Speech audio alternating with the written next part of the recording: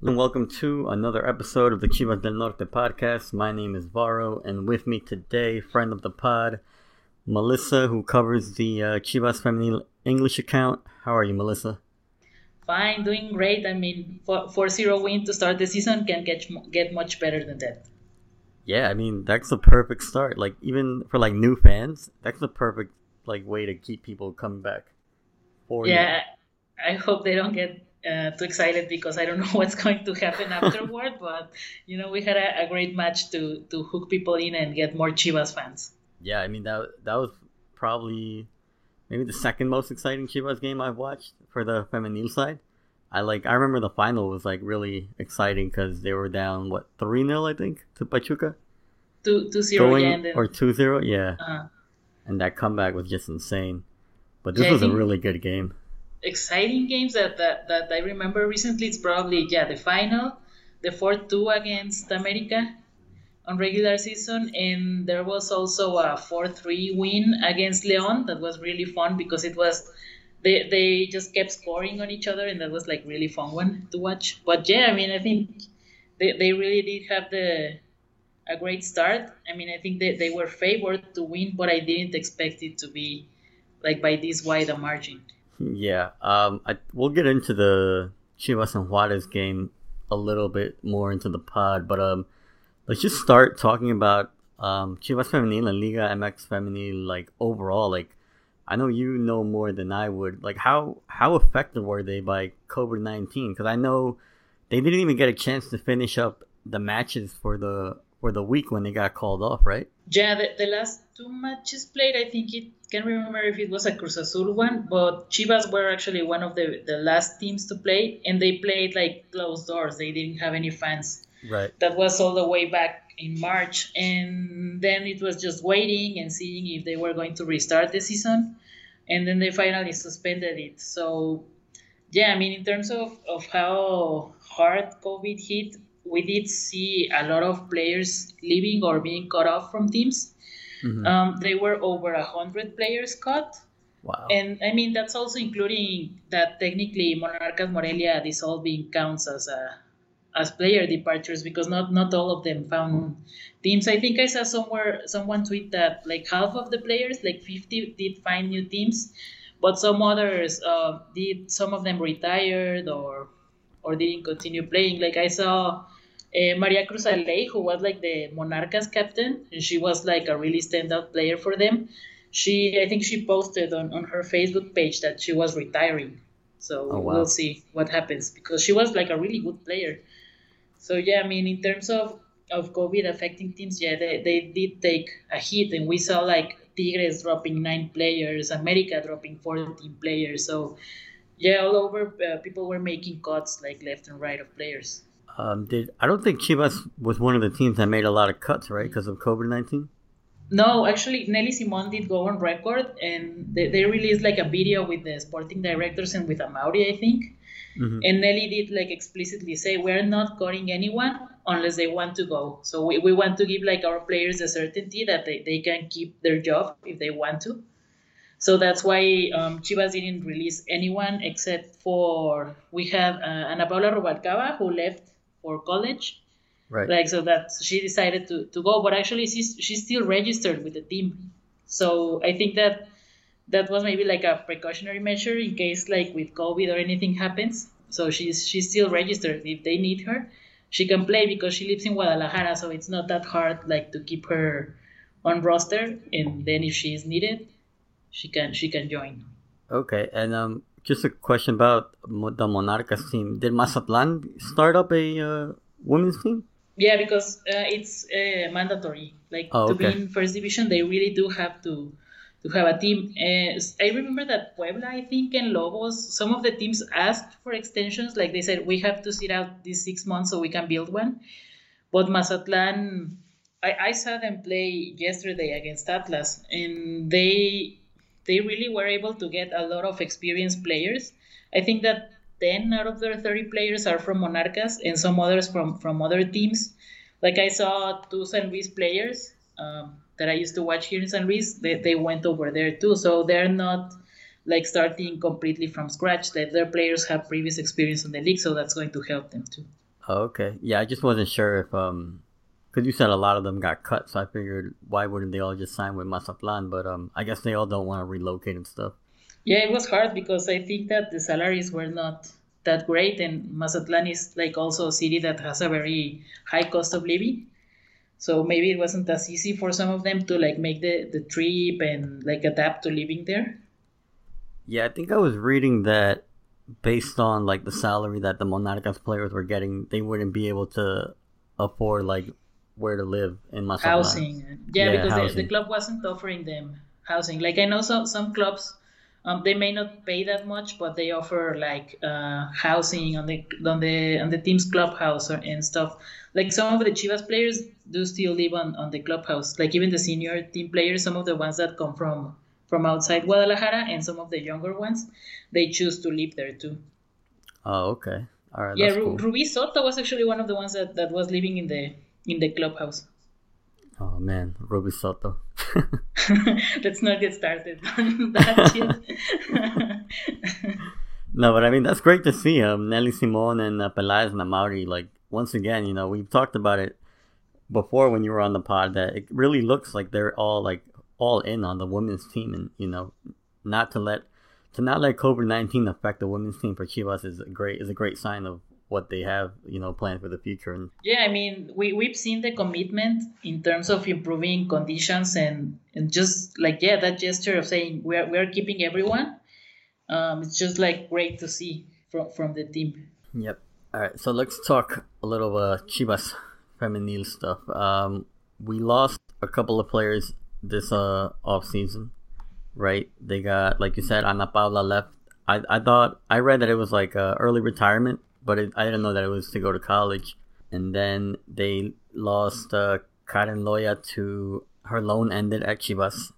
And then, of course, the one that hurt the most, Ruby Soto, made the trip to Villarreal. I mean, I'm happy for her, but, you know, we lost my favorite player on Chivas Femenil up till now. Yeah, with Karen Loya, it was also like really sad because she seemed to be really excited about being with Chivas, but she got injured during the preseason. She injured her back, so we never really saw her play. So that really sucked for her, and then she returned to Juarez. But yeah, I mean, sometimes that happens. And Ruby Soto, well, she was like the standout player for the team. I was like looking at some of the stats, and like all the things that she brought over to the team in the past year were incredible. But I mean, I'm glad she was able to make the move. I think she hasn't left for Spain yet. She's still here in Mexico. Well, we should probably be seeing her over there soon. Yeah, I think she's still in Mexico because like we follow her on the Chivas del Norte Instagram account, and she posts stories like every now and then. But yeah, I think she's still in Mexico. Yeah, and I was that tweet you put out the other day about like all the leading numbers in Chivas, and it was like basically all Ruby Soto. I was like, wow, that's gonna be hard to replace. Yeah, because she was not just like the standout offensive player; she was also doing a lot in terms of covering the defense on the right side of the team. So I was also wondering, like, how are we going to solve this? Because she was seemingly going to be irreplaceable, and I don't think that we're going to have another Ruby Soto, and we should try to make like any other player into her. But yeah, I mean, it was a big loss in terms of everything she brought to the team. But I mean, it was for the best, and hopefully she has a great season at Villarreal. And I'm definitely going to be posting, like following on her as soon as she arrives there in Spain. Yeah, for sure. I hope we can find links to those games too, because just, you know, right off the bat this week, trying to find a link for the game against Juarez was kind of hard. Like, I went through like 5 minutes of pop-ups just to get the stream to finally work. Yeah, I know. And I actually also was a bit off. My head was a bit off from the game because I got a lot of messages and people wanting to watch. And it was amazing because I think this is the season where I've seen the most hype around the league. But also I'm seeing like a lot of people from the States trying to watch and trying to find out more about the league. Like I know that even some people from the NWSL LA supporters group, they're watching now the league and they watched the Chivas match. And for some of them, it was their first Liga MX match. So maybe we can turn them all into Chivas fans.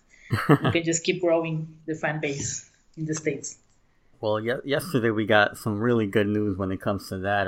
For the United States, at least, Telemundo Deportes app is going to be streaming the Youth Academy and the women's games on their app. So we're not going to have to struggle to find links for home games. Yeah, I think that's awesome. Do you have like a little bit of more of information in terms of how the app works? Do you have to pay, or it's just like download and watch? I think you just download and watch, because the Chivas games, you can stream it on the phone too, and you just pull it up and watch. So I don't think you have to sign up for anything. Maybe put in your email or something, but like if you gotta pay, I'm pretty sure you don't. Okay, so no, that's amazing news. I was so happy when I saw that yesterday, because at least, half of the matches people are going to be able to see over there, like with no issues. And I think that's going to be awesome for the team. I mean, if they keep playing as well as they're playing too, that's going to like increase a lot of the team's profile and also the club's profile over there. And then we were departures? I think we've covered that. Yeah. Oh, so people don't bother you, Mellisa, for the link. Well, not bother you, but asking for the link. I was gonna say we can try to revive the Chivas Discord we have and just drop the link in there. I know we weren't doing it before because it was kind of through Chivas TV and we were like, just support Chivas. But this one for the women's games, there's really not a way to like support them by not pirating. They're kind of forcing us to do it. Yeah, I think it would be great to have like a channel for the women's team, and then like I can jump in and like if anybody wants to know more about the team, I can answer questions there too. Yeah, definitely. Okay. We'll just try to reboot that up again this week, I guess. But yeah, you want to talk about signings? We have potentially my new favorite Chivas Femenil player. the next recipient of the Varo blessing course. Yeah, I mean, in terms of signings, it was interesting because there were like 4 signings, but you could tell like the focus from Nelly Simon was to bring in players with a lot of experience. Like we have Caro Jaramillo, who is formerly from Tigres. She didn't get like many minutes because I think she had some injuries, but she has 2 titles. She comes from one of the best teams in the league, so she's someone who is used to pressure and who is used to performing, at the highest level. And she's a midfielder. And then it was Fernanda Ayala, who was formerly from Morelia and also at Veracruz. So she's a goalkeeper that has a lot of experience playing. So she's not someone new to the league. And then there's also Diana Madrigal, who is coming from the youth squad, which is also great to see because one of the other things that Nelly has always like stressed is that she really wants the youth team to be providing players. And Diana was actually at the preseason they did at Mazatlan last December. And she had been training with the team like the full year, well, from January to March, which was when there was the season. And so she's not a stranger to the team either. I mean, she's someone who has been developing with them. She plays as a center back, which is like the one of the positions that the team has the most covered. But I think it's also going to be great for her to be surrounded with players with experience that she can learn from. So it's going to be interesting for her to be with someone like Yaneli Farias, who is like a national team player, or Miriam Garcia, who has also been with the national team in the youth level. And it's going to be, I think, that a great thing for her to be able to grow and develop and to keep training, at the highest level possible. And then we go over to your new favorite player, Alicia Cervantes. She's also got like a really interesting backstory because she came from Atlas. She started when the league started 3 years ago. She was playing with Atlas. And then she was like one of their top scorers. And she asked for a raise because this is how things were at the beginning of the league for everyone. Some teams have improved, but not all of them. And she was getting like 1,500 pesos a month. So she said, look, guys, I'm not even getting enough for my boss. So like, give me a raise. And they didn't give it to her. So she decided I don't know if she decided or she wasn't even like taken into consideration, but she sat out like a full season and she didn't play. And then Rayadas picked her up and she won 1 league title with them. And she wasn't a starter, but she was like a very consistent backup player for them. And she was really performing well. And I think that when I was checking, because I started checking players who were going to be out of a contract during the off season, I had her on my list and I thought I think she could be a good fit for the team. And I kind of had her in my sights And when she announced she was leaving Rayadas, I was like, oh, I hope she comes over to Chivas because we could really use a player like her. And then when they announced the signing, I was so happy because she really seemed to be a good fit for the team because we needed like a striker. Chivas has never had like a one reliable striker that takes over all the goals for the team. It's always like been more a collective effort, scoring.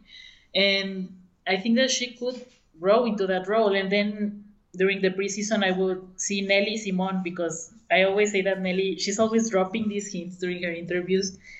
And she was talking about all the signings and that they were all great. But then when she got to talking about Alicia Cervantes, you could see her eyes light up and say, no, she really wants to be here. And she's such a big Chivas fan. And then I started thinking again, okay, I think that my gut feeling was right about her. I think that she's going to do well. And she's also seemed like a player who was really hungry to be with Chivas, and because she's a fan of the team, but also because I think that she feels this need to like prove herself again as a starter for a big team. And she did get the dream debut with Chivas too. Oh yeah, she got a brace. Yeah, it could have been a hat trick, but yeah, she hit the crossbar, right? Like early in the game. Mm-hmm. Yeah, like on the 4th minute, I think she hit the crossbar. But yeah, I mean, I think that also credit to Nelly because she's not only looking for players who fit in terms of what the team needs, but she also seems to really look into the players as people and whether they know about the team or they really want to be in the club and stuff like that. I mean, I think that she's doing a good job on both fronts, like in terms of bringing in quality, but also bringing in people who can really add to what the roster already has. Yeah, I've been watching like a couple of the Nelly Simon interviews that they upload, and like something she keeps saying in a lot of them is the like champions DNA. So you see it with Alicia Cervantes, and then you see it with Carolina Jaramillo. You know, they both won the league. They both know what it takes, and that's great for like a young team to bring in. And they're not even like veterans, I would say, because they're still. I think they're both 26 still, so they're relatively young. And you know, you have a younger squad, so they're kind of like that mentor already. Yeah, I mean, and I think that if the team wants to keep staying relevant, they really have to bring in that level and that caliber of players to the roster. Chivas hasn't had really a large turnover of players. Like a lot of the players who were still in the first season are still on the team. So I think that sort of renewal is really coming for the roster and for the team. So I'm glad that they're really bringing in players who can deliver and, like you said, players who have faced that pressure. Because Chivas, even at their worst, is still going to be pressured. It's still going to be like a big club with a lot of history, and we need players who can respond to that. Of course, and then just to touch a little more on Alicia Cervantes, she was making 1,500 pesos a month, and then she asked for a raise, and they didn't want to give it to her. Imagine that happened for like the men's team, where like and she scored 9 goals in 13 games. So imagine like your best scorer asked for a raise in the men's team, and you say no. Like the fans would riot. Like it'd be all over the place. I know it's Atlas, but still. All right, so full transparency. We had recorded the original audio for this podcast on what was it, Sunday afternoon, Mellisa? Yeah, I think it was Sunday. Yeah, we recorded Sunday afternoon as I'm editing the pod. I don't know what happened, but the audio started glitching out, and we were only able to save the first 18 minutes of our original conversation. But we're just gonna pick up where we left off, and we're just gonna keep it moving, keep the episode moving. So, Mellisa, I was saying, you know, Alicia Cervantes, imagine that situation happening on a men's team, and, you know, the fans would riot, and now I hope she gets her payback when the time comes.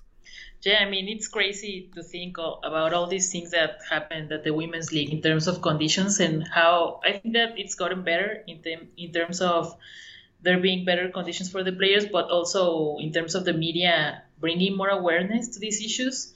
So I think that if that happened now, at least there would be like a more public outcry on the topic.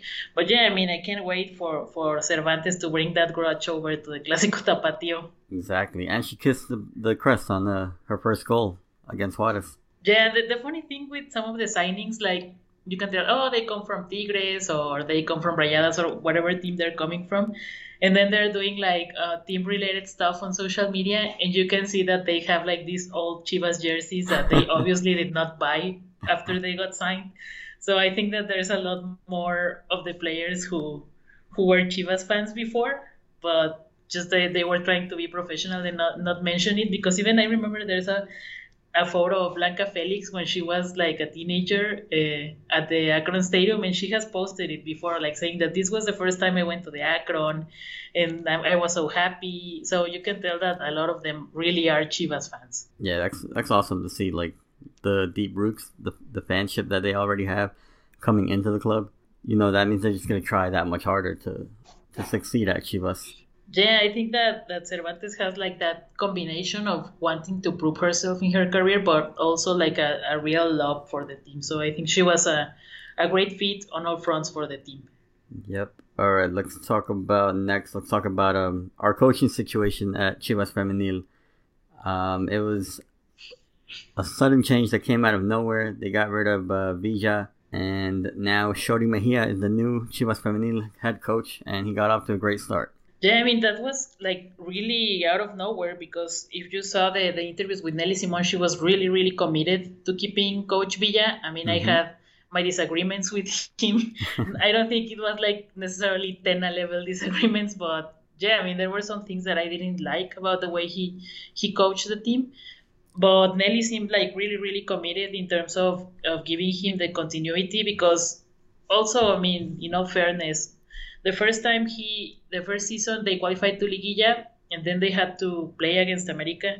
But it was also like the day Jorge Vergara passed away, and it was like I was there for that match at the Akron, and the atmosphere and all the players like felt really like shocked about what had happened. So they didn't really play, like they weren't really mentally there. And then like on his second season, he didn't even get to see how he could do at Liguilla. So I thought, okay, maybe I don't love this guy, but it kind of makes sense to give him like an extra season to prove what he can do on the Liguilla situations. But yeah, I mean, obviously something big happened, because everything pointed to things being okay with him. And then suddenly, like, they released this statement that it was also like a very harsh worded statement, saying that values were important, and you know, kind of like giving like the indication that something major went on, because to have fired him like 2 weeks or 3 weeks before the season started, and we don't know nothing yet, like nothing has been leaked about if it was an incident or what was like the specific thing that led to that. So I mean, we can only have our guesses, but the team like was like in a situation of, okay, we need to figure this out really fast. And there were rumors that Maribel Dominguez could be hired as a coach for the team.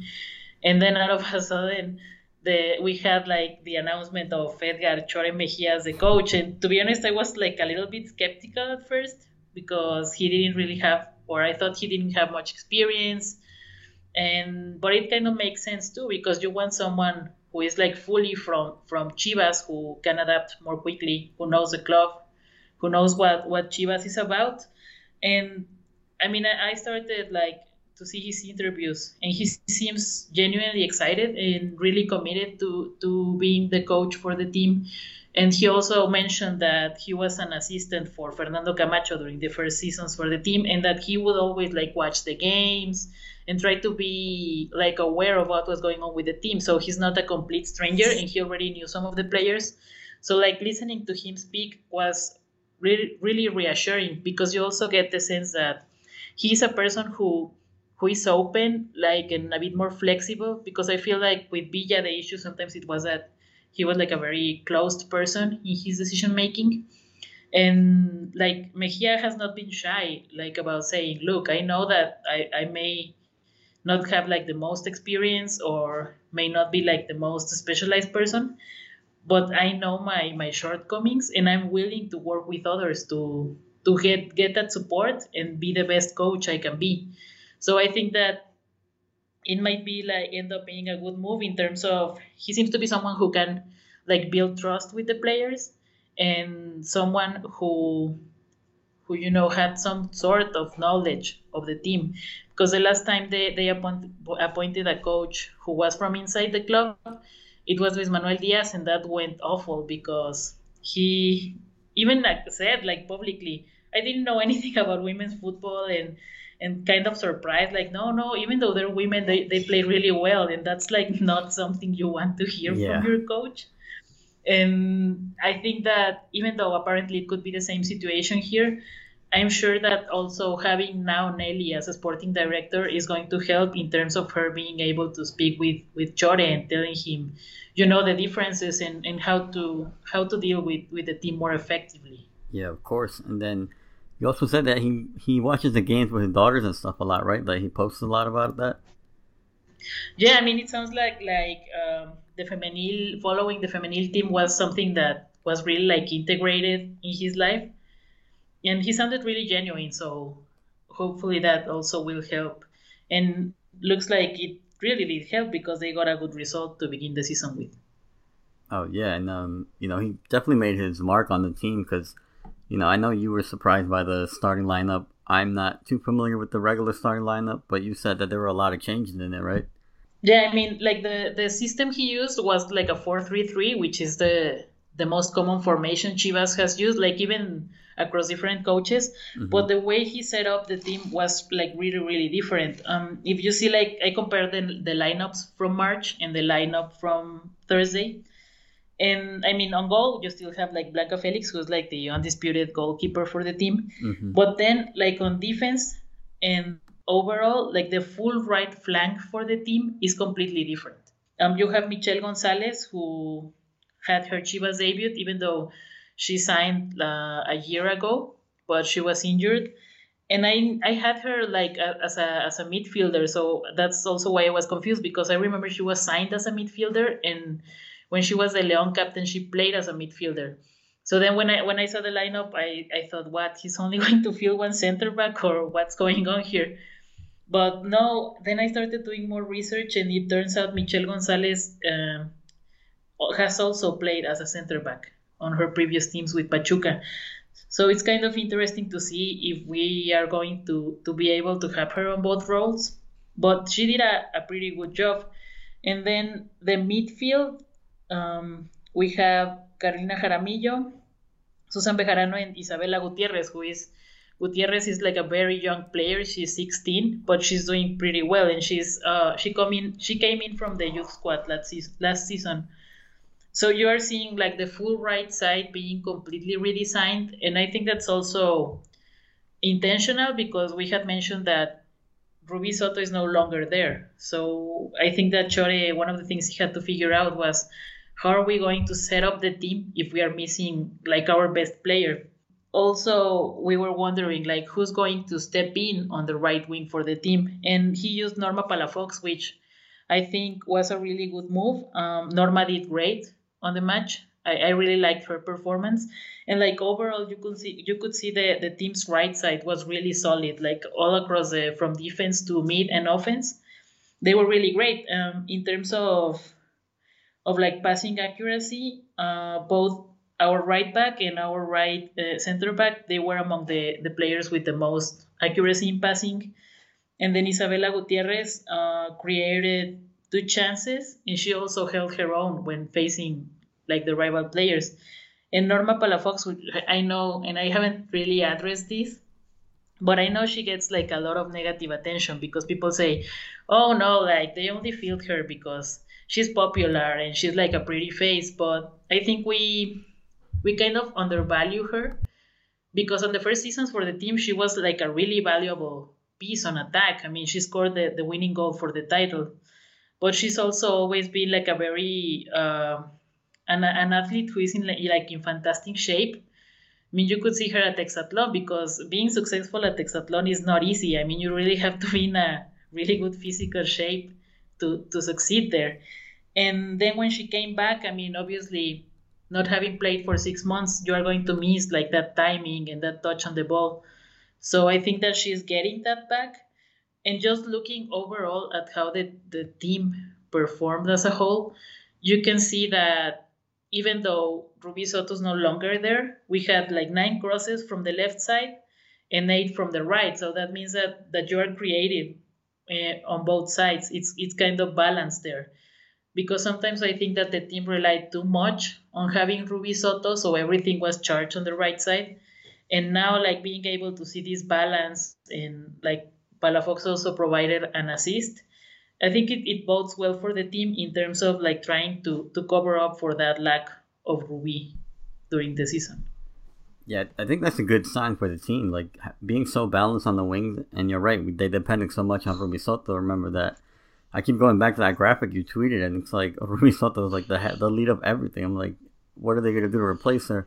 And, you know, in his first game, he already kind of has a plan in motion, you know, to make up for the loss of Ruby Soto.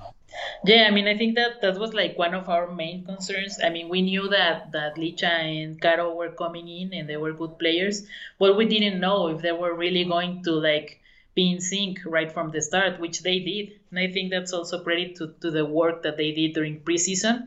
When your signings come in on fire, I mean, that's a really, really good sign.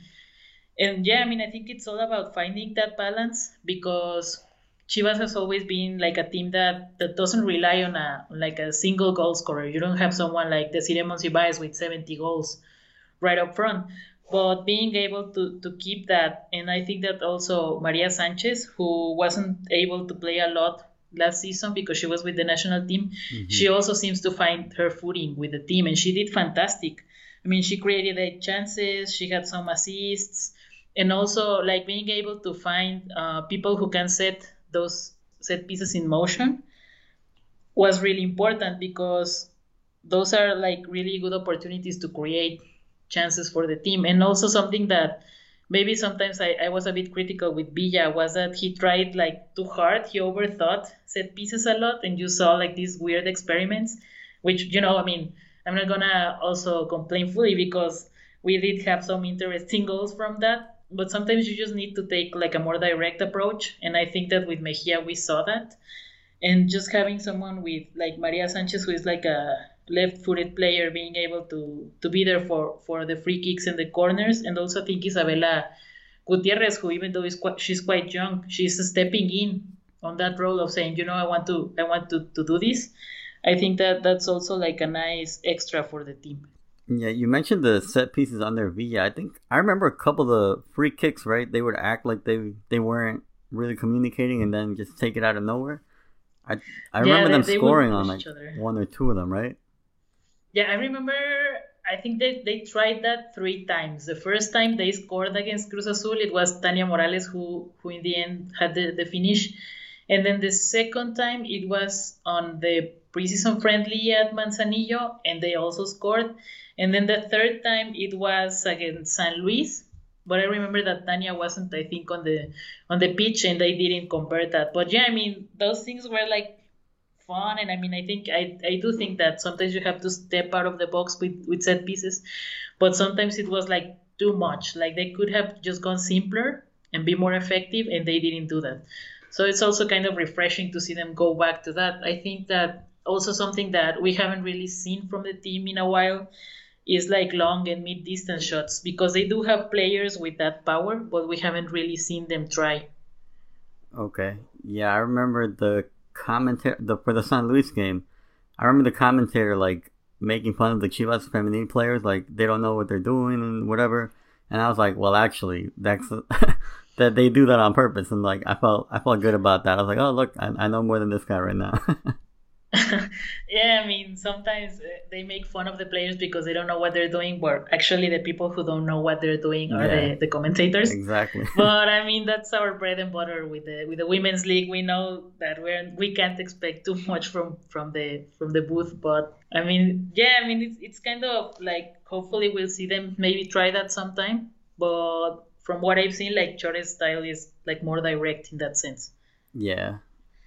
And for like Norma Palafox, I was really happy she had a really good performance, because, like you said, she's criticized sometimes for like the wrong reasons, that like off the field stuff that has nothing to do with how she plays or how it affects her training. And I like that she addresses it. Like, you know, she does her TikToks, or she has a lot of sponsorships, which is great because, you know, the women don't make as much money as the men, and they have to look for these sponsorships to make the money. But she always says, these things don't get in the way of my training or my form of playing with Chivas. And against Juarez, it showed. I think it was her best game in a while to me, because I know she had been benched. She wasn't starting regularly anymore. Yeah, I mean, and that's also like a whole different issue. I think that sometimes people criticize too much the women players for saying, oh no, they're just doing their social media or modeling and they don't care. But we also need to take into consideration that they're not making as much money. So for them being able to build that kind of like personal brand, it can be a real difference for them in terms of being able to get sponsorships and more money. And also, I mean, like she said, you really don't see the lack of commitment. I mean, you look at her, the way she runs and the way she moves on the pitch, she's definitely really fit to play. I mean, it's not like we're seeing her walking on the pitch or anything. And I think that's kind of like a bit unfair that she catches so much attention because of like the presence she is on social media. And maybe like as fans, we should be like a bit more objective and like look at what she did. I mean, a match where you had like 8 crosses and 1 assist is a really good match. Yeah. And if any other player had done that, we wouldn't be saying anything. But people don't seem to be able to look past that. And it's really great that even the league is posting more stats now so that we can have like more numbers to back those arguments up. When someone says, oh no, like she just gets fielded because she's pretty. No, I mean, look at the numbers. I mean, she performed well and she had like the toughest task, which was to step into Ruby Soto's place. So yeah, I mean, I'm really happy for her and I really hope that we keep seeing her at that level. I mean, I know that she's like a very driven person, so I'm sure that she's going to keep working on that. Yeah, and then she had also lost her mom, and she wasn't in the best soccer shape when she came back from the Exatlon.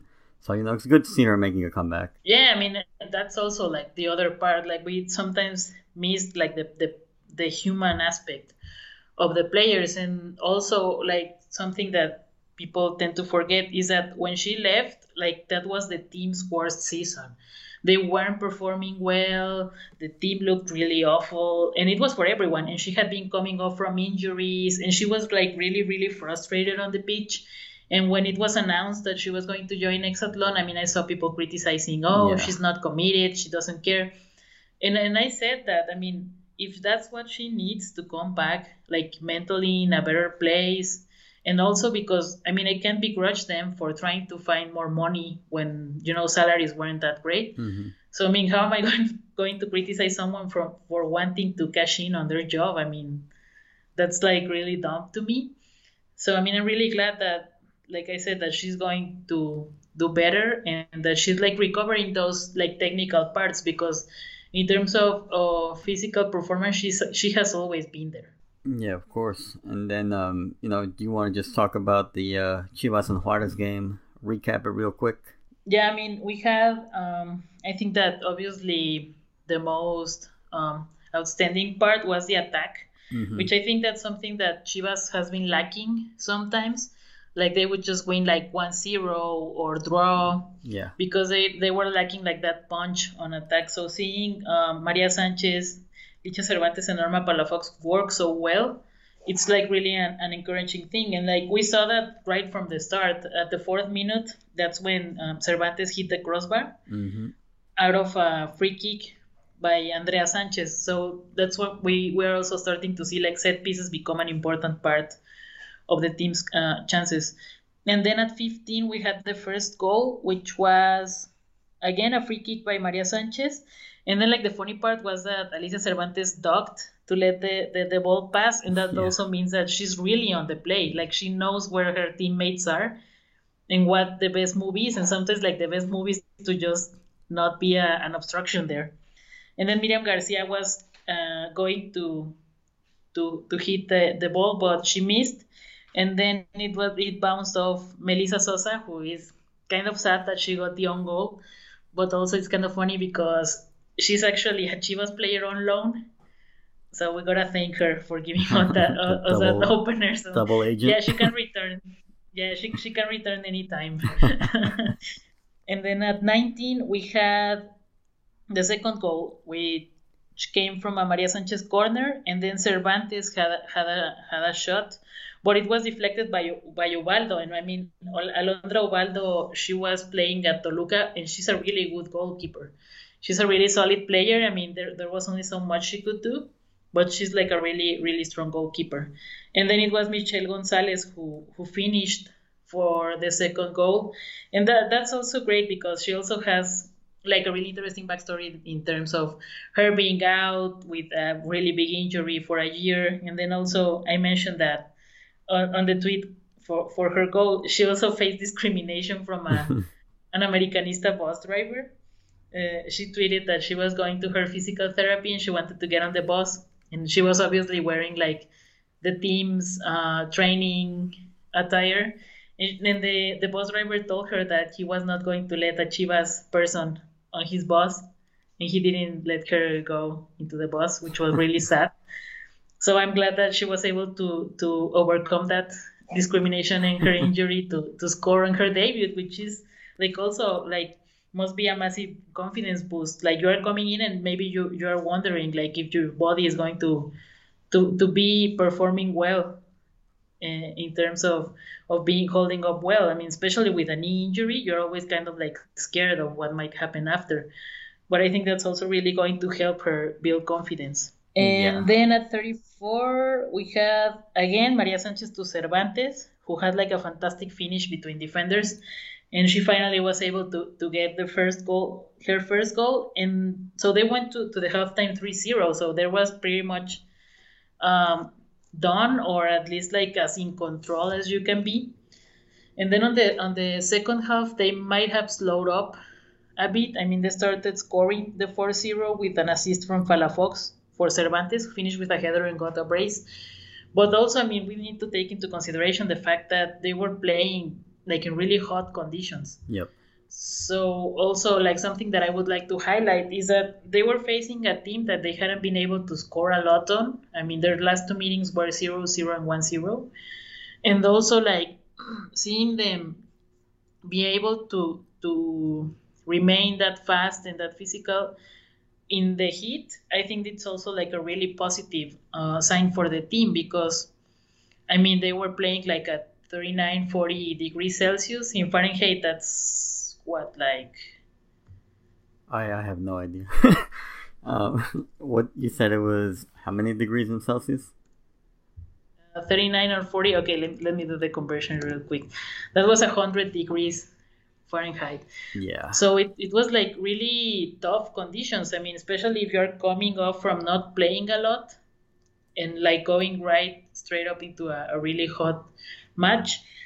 I mean, I think that's also credit to the physical trainer, which I mentioned before.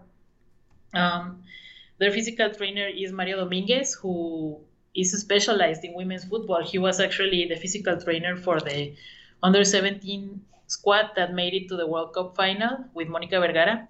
So, I mean, he's someone who's like really up there in terms of being up to date and being like specialized in women's football. And also he's someone who I think is going to bring in an interesting skill set, because World Cups have like really short recovery spans. And we are going to see that this season. I mean, there are several matches where they're just going to have like 3 or 4 days in between. So being able to have someone on your staff who knows how to handle those situations is also going to be really helpful. Yeah, definitely. There's I think we talked about it when we originally recorded, but I think there was two doble jornadas in this tournament for Chivas. Yeah, there's some 2 doble jornadas, and there are some others that have just like 4 or 5 days that you don't get like the full week. And something that maybe sometimes we don't talk about is that the Mexican League also has like a lot of altitude changes between venues and temperature changes. I mean, I remember the last time they played at Juarez, it was January, and it was like really, really cold. So they went to Juarez and it was really cold, and they went again and it was super hot. So those things like they factor in, and with the traveling, it also starts to take a toll on the team as the season goes on.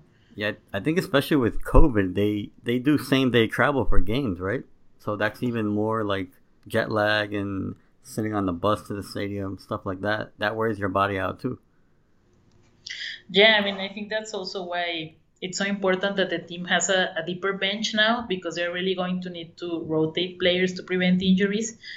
And also, I mean, like I said, the physical trainer, we did see an improvement last season when he was working with them already. I really think we saw less injuries, and even like when they got injured, like the recovery times were much better. Because I remember on past seasons, we would have like 3-4 players injured at a time. So that means that they really needed to step up in terms of working on that aspect for the team. Right. I think there was only one player that cramped during the Juarez game, and in his press conference after the game, I think Shorty said he wasn't too worried about it, that it was okay. Yeah, it was Miriam Garcia, and yeah, I mean, it's also kind of expected. If you haven't played in 5 months and you step into the heat and then you play like a full match. And also I think that might have had something to do with Maria Sanchez missing that penalty kick at the 89th minute. Yeah. Because you must be like really tired. I mean, she was running all over the place. And then you have to kick that penalty. And also, I mean, even if she hadn't hit the post, I'm pretty sure that Ubaldo might have gotten that. Yeah, it was a pretty good dive by Ubaldo. Yeah, I mean, she's like I said, she's one of like the best goalkeepers on the league. And also, it could be that Maria Sanchez might be feeling some pressure because she hasn't scored with Chivas. So she might have that on the back of her head. So add that to the weariness of the match and everything. But yeah, I mean, I think it's going to come for her, that goal. But she should still be proud because she did fantastic. I think that we are seeing like everything that she can offer to the team. Yeah, I think right now that threat of Palafox, Miriam, and Cervantes up top is really good. It's going to be fun to watch, I think, this season. Yeah, I mean, I think that maybe he has finally found like the combination of players that can really be like that explosive in terms of offense.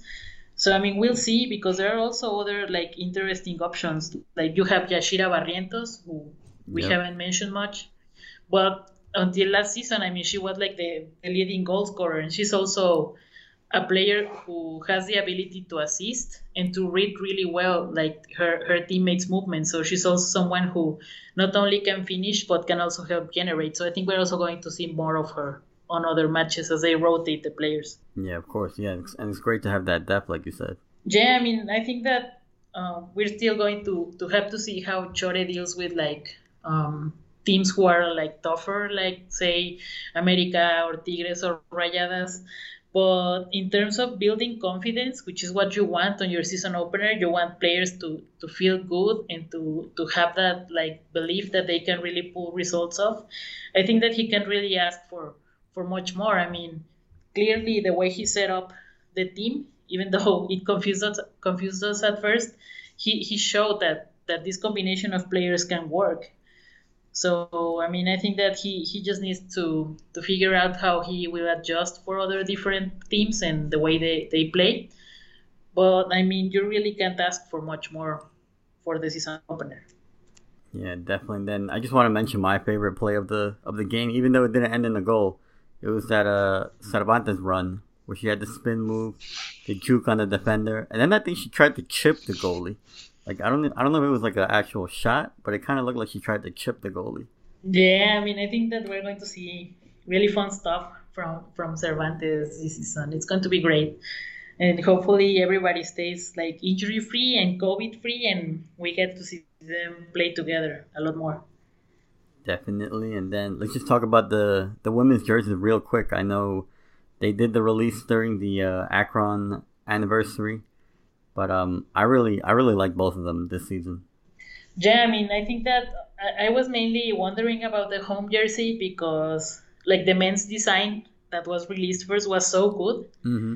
And I kind of really wanted the women's jersey to have some of that because the design was fantastic.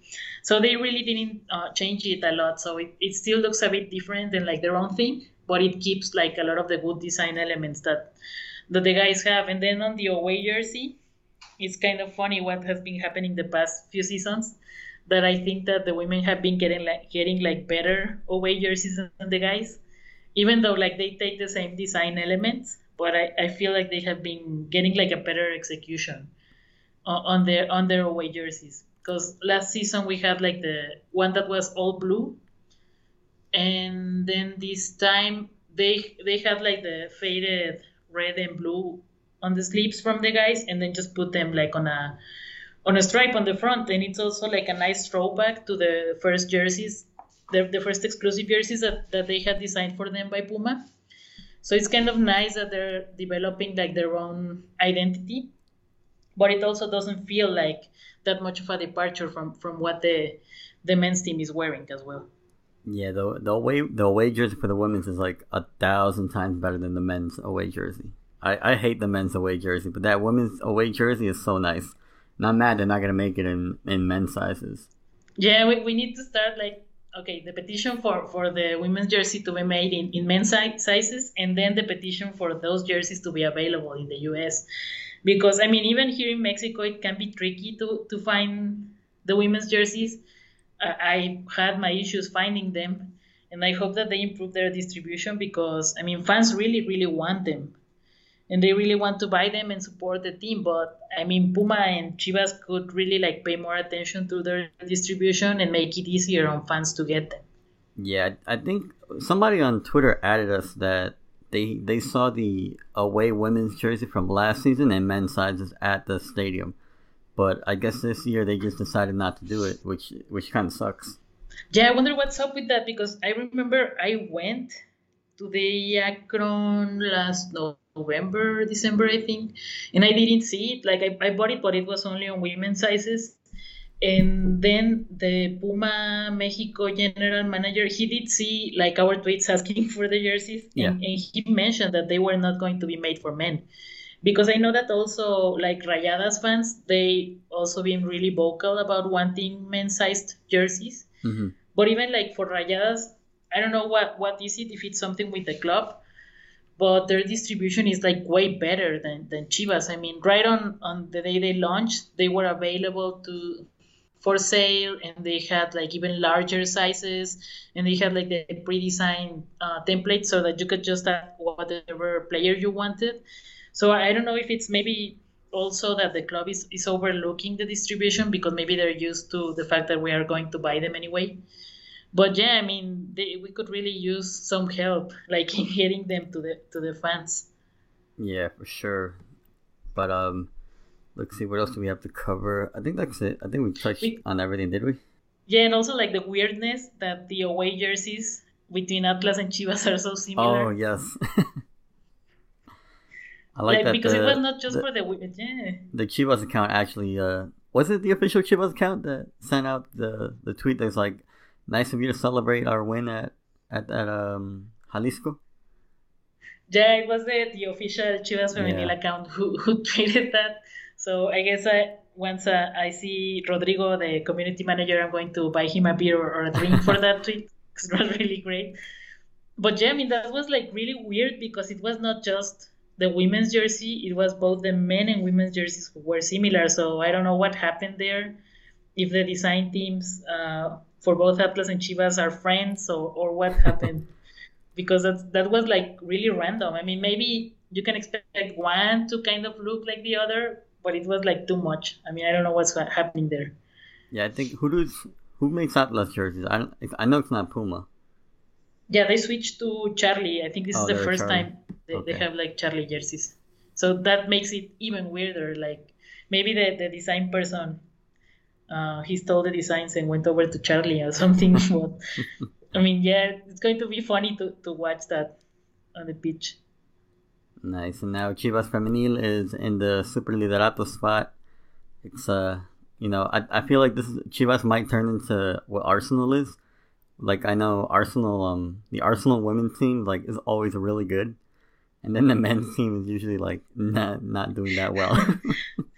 Well, I mean, let's see if we can have, like, another title led by Chore Almeida and our Licha Midema. They can take us to another trophy.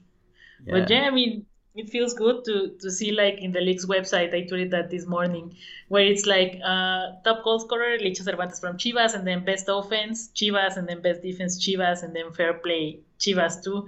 I mean, I don't know how long it's going to last, and I know Amy has been making fun of me for being over enthusiastic about this, but I mean, we have to enjoy it. I mean, I know this is just probably going to last for a week, But it's also like part of the general feeling that the team gave us during the match, that they look like really relaxed and happy on the pitch.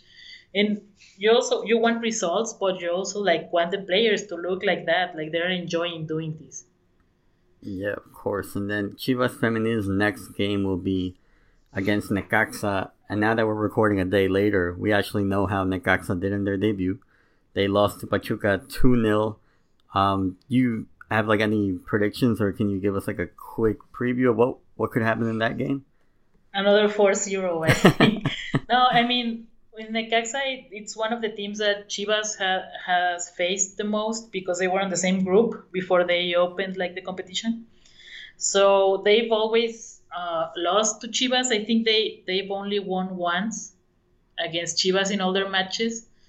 So I mean, I'm hoping that they continue the winning streak, and that's also kind of, I think, going to play into the confidence of the players. Like, you know that you can beat this team, and they just lost, so you can just double down and try to go more on attack, which doesn't mean that Necaxa can't do some damage, but I think that the confidence boost that they got is going to be like massive in terms of making them realize that they can really go for it on this match, and it's also like their first home game.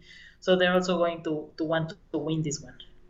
Yeah, unfortunately, this one's going to be played at Verde Valle, though, right? I think you said one or two of them were going to be Verde Valle, and the rest would be Akron. Yeah, it's going to be at Verde Valle, and I think that it's actually the only match that they're going to get there. So, I mean, I think that they also tend to do good at Verde Valle, but also it's kind of weird because I feel like Blanca Felix, the goalkeeper, she prefers to play stadiums. I don't know if it's like a depth perception thing, but she seems to really do better when she plays there than when she plays at Verde Valle. But I still think that there's a pretty good chance that it's going to be like a really good win for them. All right, well, there you have it. Chivas Femenil will be playing Necaxa on Sunday at 11 Eastern Standard Time. And now we can watch on the Telemundo Deportes app. Mellisa, let them know where they can find you. Let them know where they can find your work. Yeah, well, you can follow the Twitter account at Chivas_FENG. If you ever need like help or have questions, just DM. DMs are always open for that. And also, I'm going to be doing coverage for the team at Footmex Nation, and I'm going to be posting about that on my Twitter account.